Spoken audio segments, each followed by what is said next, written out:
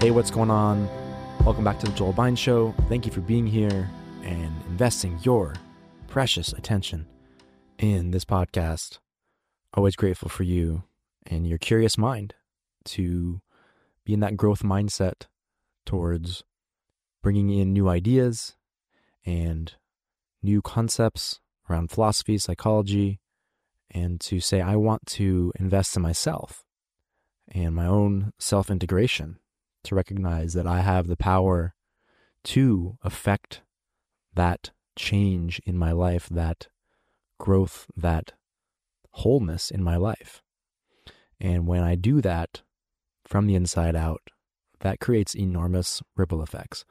It's really the most powerful pursuit one can begin, right? Of self-knowledge. Knowledge is power, but self-knowledge is a superpower. And when we choose that courageous choice to invest in ourselves and to look inward and integrate the parts of ourselves, then that's the greatest gift you can give yourself and others. And it's unfortunate that the culture essentially is implicitly and explicitly saying the opposite in many ways, to look at the external world and look out at what's outside of your own sphere of control and put all the attention on that. But really the most important and most valuable thing you can do is to put that attention on what is inside your sphere of control and what is inside your own psyche. No one else is responsible for that. So continuing on with this series on the 6 pillars of self-esteem. And by the way, my voice might be a little bit unclear, just recovering from a cold here, but I think it's clear enough for our purposes. So we've come to the 4th pillar of self-esteem, the practice of self-assertiveness. And this is a powerful pillar to integrate. And it's essentially, if we were to boil it down to one phrase, it would be saying yes when you want to say yes, and no when you want to say no. And saying yes means saying yes verbally as well as non-verbally. It's not simply when you're in a conversation to speak up with your words. It certainly is that. To say yes when you want to say yes and no when you want to say no in conversation, in interaction verbally. But it's also this way of being and standing in the world and the choices you make and the path that you forge. To say, I'm going to live in alignment with my values is an act of self-assertiveness. To say, I'm going to be the change I wish to see in the world. I'm going to choose, for example, I'm going to choose to have children and have a family.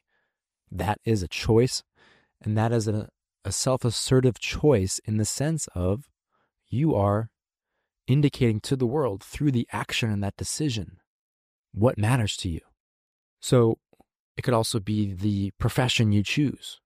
It could be the relationships you choose or choose to let go of.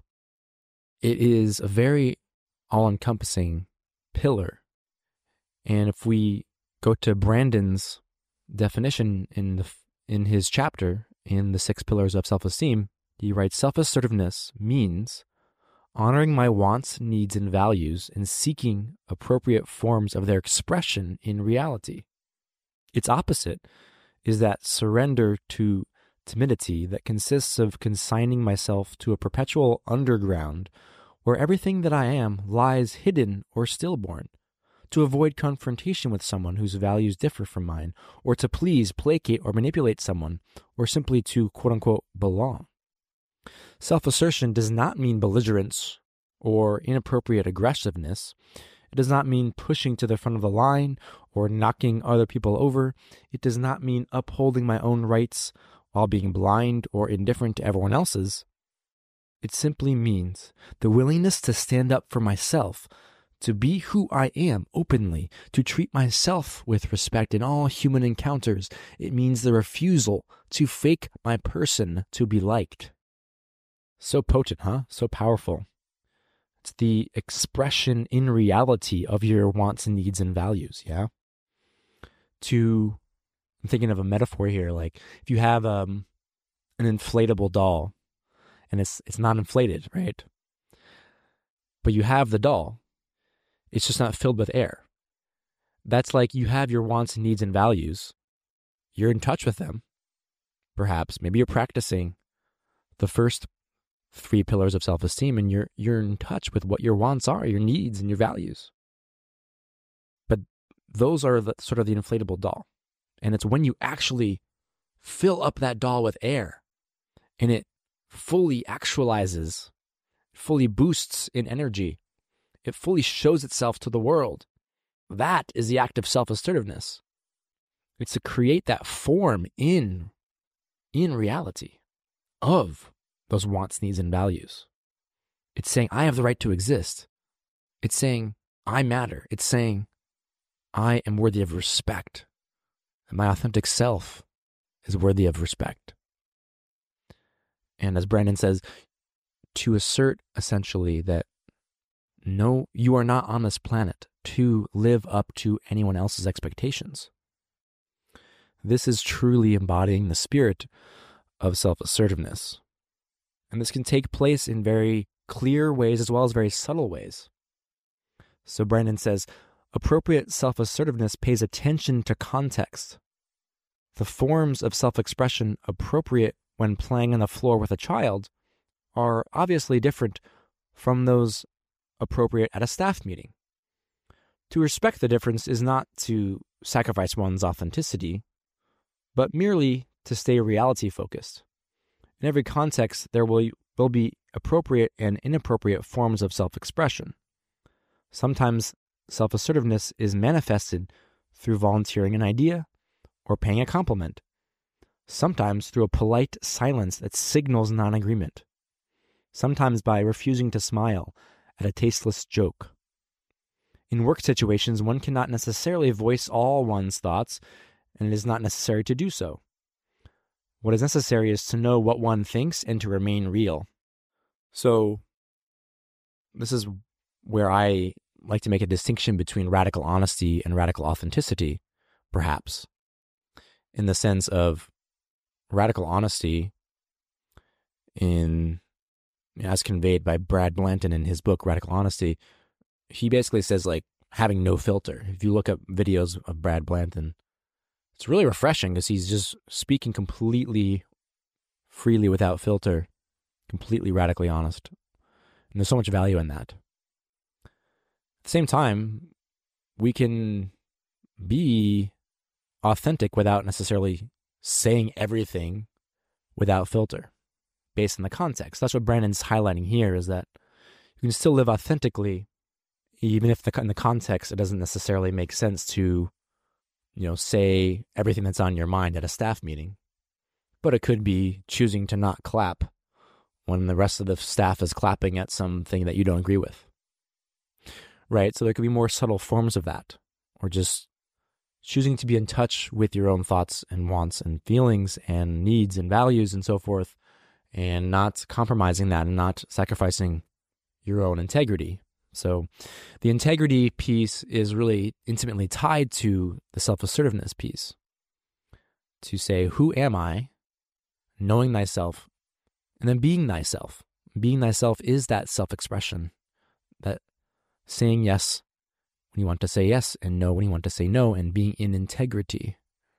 And that is often asks courage, It asks courage because this self-assertiveness, self-esteem need is, you'd say, newer or less historically calcified in human history, right? In human sociology, where so much of human history is baked in first with tribes, that sense of group conformity, and in more complex societies, that allegiance to groups and villages and towns and cities and governments and these societal expectations. The conformity is very strong in the culture, and so much of that is is bred in our conditioning from parents and teachers and so forth. And the reality is that we have this need because we are individuals. It's a beautiful thing that each person is irreplaceable, that you listening, there's no one else in the world that is you, and there never has been and never will be. How wonderful, right? So to be real and to express that which makes you come alive, that which matters to you, to express your preferences, your principles, your priorities, to express your values, your needs, your wants, to live in accordance with who you are. That is a courageous act because oftentimes it means standing out. And so part of this journey, of course, is integrating the parts of us that were conditioned to bend and blend and conform, and to remain glued to groupthink, to remain essentially disassociated from our true self. As growing up, we were faced as young children with a choice, oftentimes, between attachment and authenticity. This is what Gabor Mate has so wonderfully pointed out, that attachment is essential growing up. And so when attachment and authenticity are at odds as a child, in your home environment, in your school environment, attachment trumps authenticity every time. We choose to stay safe and connected and attached, even if that means sacrificing one's self-esteem, self-assertiveness, self-authenticity. Because as children, we are vulnerable. We are small persons that we can't provide for ourselves. We're dependent. We're dependent, young, innocent beings. And when we're in home and school environments that are projecting their own unprocessed trauma onto us, saying, you must do things how we do them. This is how we do things here, and you need to obey that. It's not giving us that option to decline, to express our own inner thoughts and feelings, inner authenticity. And of course, often with parents, that's just their own unprocessed trauma, right? Because when they were little boys and girls, they denied and disowned their authentic self. And so if that remains unprocessed, then if a parent's own child begins to express authentically, that holds up a mirror for the parent's unprocessed experience. And so perhaps unconsciously, the parent doesn't give visibility and celebration to that child's authentic self. And it's very tragic because how wonderful it is that each person is unique. And what a child needs is for the caregiver to express delight in that child's inner world. But often we receive conditional love, we receive timeouts, we receive punishments and rewards, and we learn to bend and blend and suppress the authentic self. So we develop beliefs about safety. It's not safe to express myself. I'm not good enough. I don't matter. The way to be safe is to get approval. The way to get love is to get approval. These types of beliefs that we create in our own, through our own neurology, in our own mind, we create these meanings about the world as we're trying to make sense of things. And so we do that to get attachment often. And we deny our self-assertiveness.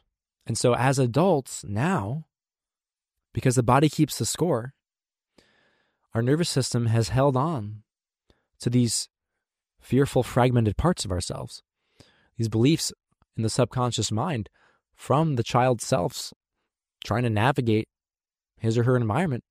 That's still in one's nervous system as an adult, unless one processes that, integrates that energy, and heals that conditioning.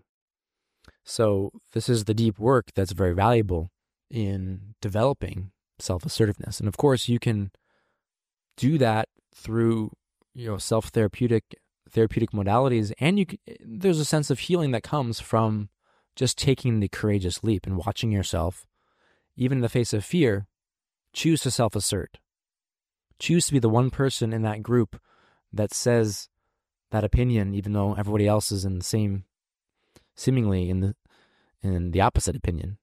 But to say, I'm going to be in integrity and assert myself, even if I feel fear, that can be an act of proving to yourself that you are safe, right?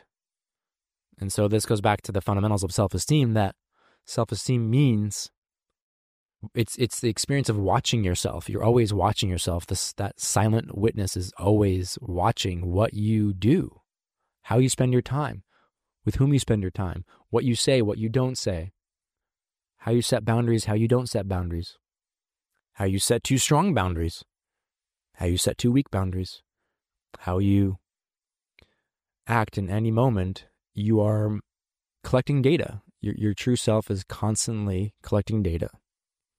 So when you choose the courageous act of showing up and asserting yourself, well, you can chalk that up as tally that up in the box of self-assertiveness, right? Even if it's scary, even if it's prickly, even if it doesn't go well, maybe it's not received well. But the thing is, you show yourself that self-respect. Even if the outcome isn't what you might hope, you can still have that pride at having expressed yourself. So moving on a little bit further in the chapter from Nathaniel Branden, he says, healthy self-esteem asks that we leap into the arena, that we be willing to get our hands dirty. Without appropriate self-assertiveness, we are spectators, not participants. So, yeah, it's much easier to be on the sidelines of life, to watch life go by and to kind of blend in with the rest of the crowd, to go along with the current. But are you really living? Are you getting to the end of life and are you thinking, I really asserted my existence. I really showed up. I had the courage to live a life that's true to me rather than conform to others' expectations. So that can be messy. Leaping into the arena, getting off the sidelines and hopping on the field and say, I have the right to exist. I matter. I think this. That is powerful.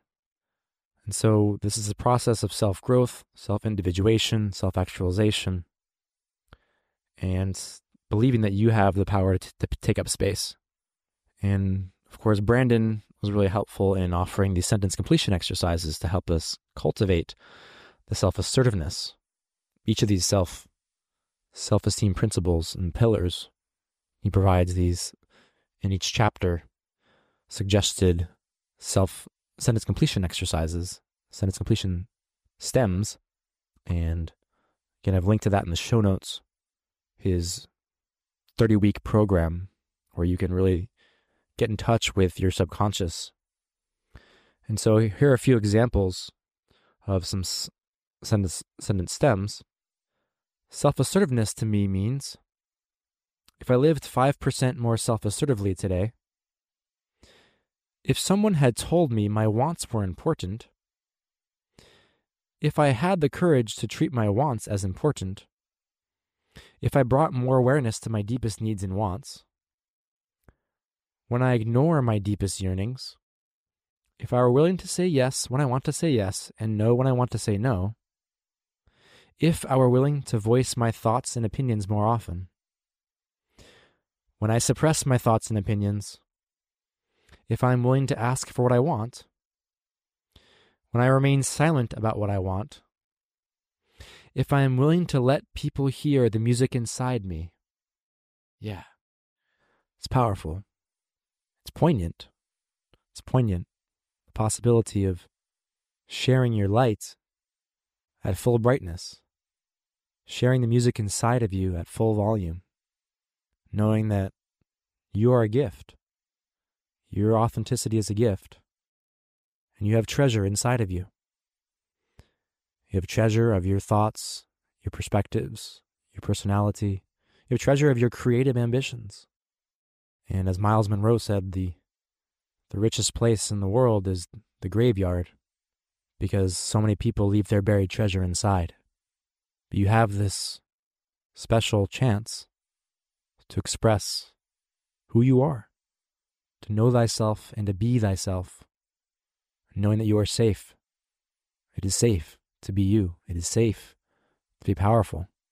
It is safe to be you.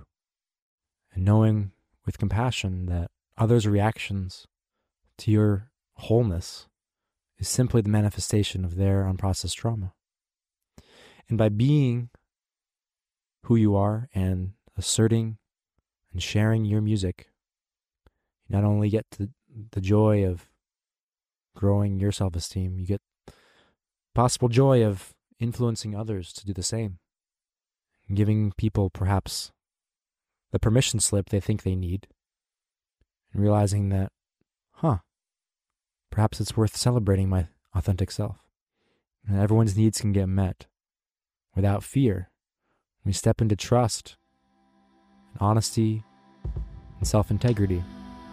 We get to create a whole new world.